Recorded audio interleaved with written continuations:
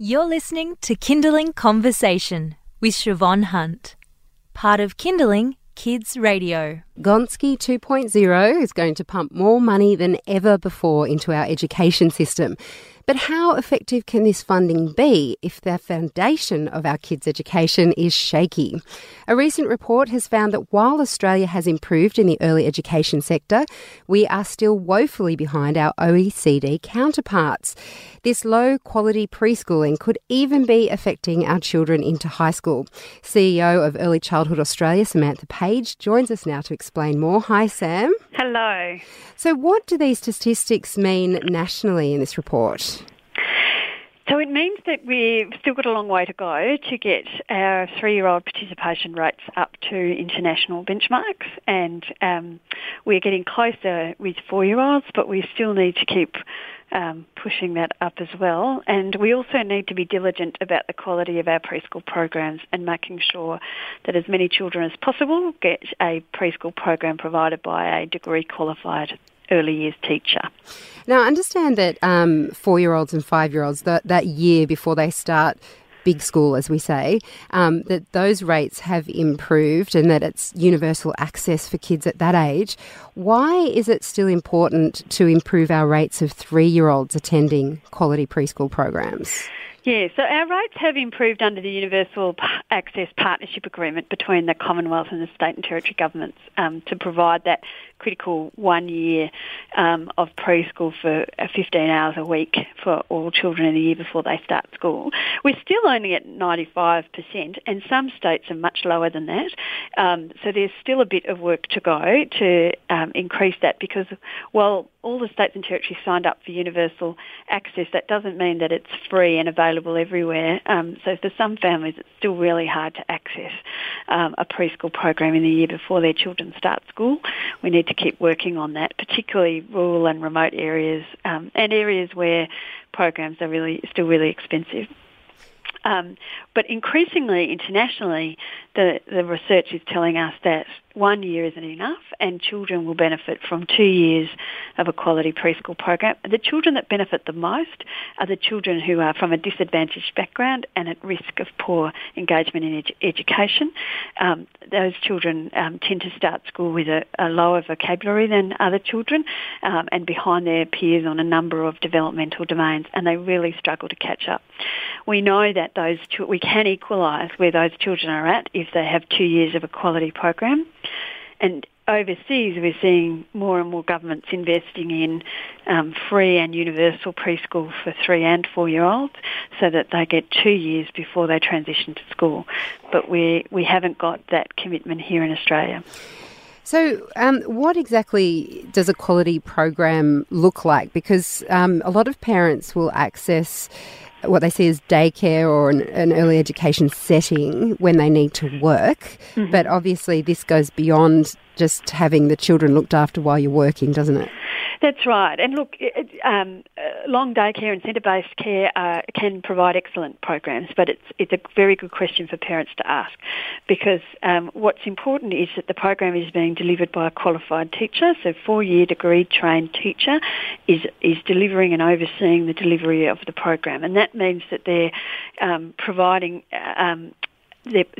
a planned program that is built on the early years learning framework and has intentional teaching intertwined with play-based learning. So predominantly children in the age bracket that we're talking about, 3 and 4, will learn through play.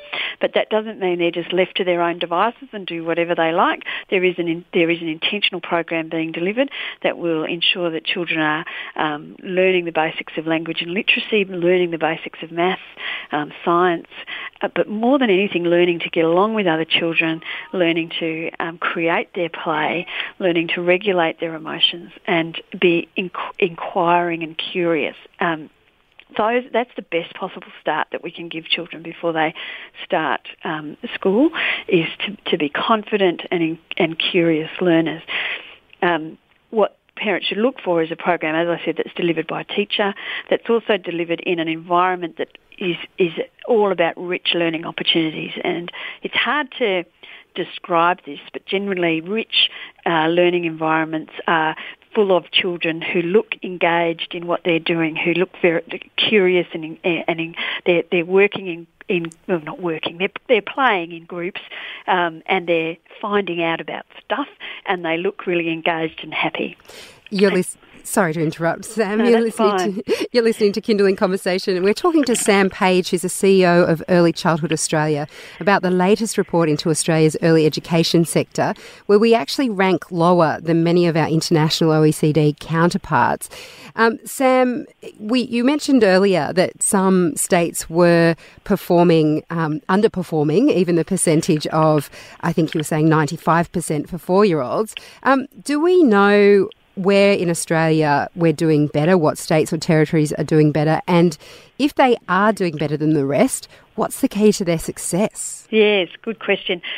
Look, we do know the states and territories that are doing better on participation rates, and they tend to be the states that have preschool as a free part of their public education system, and that means that that families can access preschool.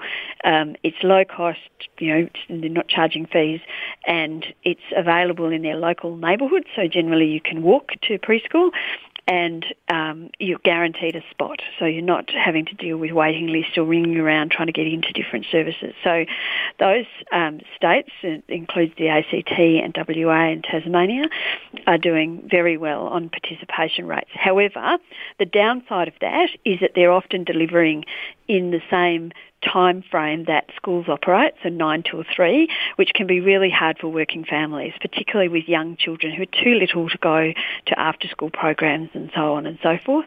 And so some parents will argue that while that's great, that those states are doing well on participation, it can be quite tricky to manage when you're two parents working or you're a single parent working family.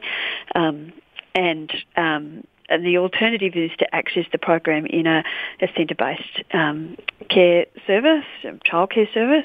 But you need to ask the question then to satisfy yourself that the program is just as high quality, which often it is. But it's worth parents knowing the questions to ask.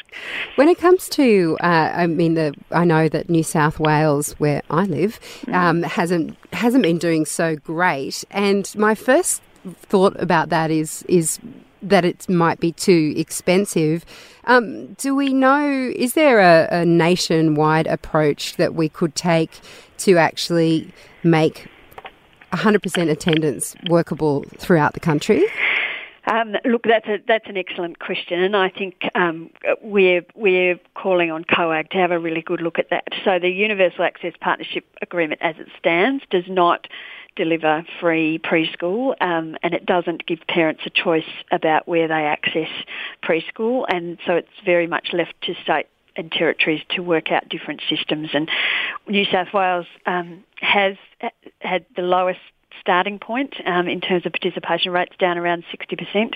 It has improved those. I think they're in the mid-80% now, but there's still a long way to go to reach that 100% target. And you're right, it's primarily because of cost barriers and to some extent distance and transport issues as well. But other states like Queensland have dramatically improved their participation rates by using a mix of public and private delivery and funding preschool in centre-based services, as well as having community-based preschools. And so we can learn a lot from jurisdictions like that about mixed models. And certainly if we're talking about extending preschool to 3-year-olds, I think it's worth having a good look at mixed service delivery models so that parents who are working can have a longer day of care with a quality education program built into that, and more choice about where they're accessing services. Well, Sam, thank you so much for your time today. You're welcome. I'm sorry I rabbit on a bit about this, don't I? I could talk about it all day. But oh, it's important. We completely understand. Thank you very much. Thanks, Sam. You've been listening to a Kindling Conversation podcast. We'd like to reach as many parents as possible, and you can help us by giving us a review wherever you downloaded this episode. It means that more people can find us. I'm Siobhan Hunt. See you next time.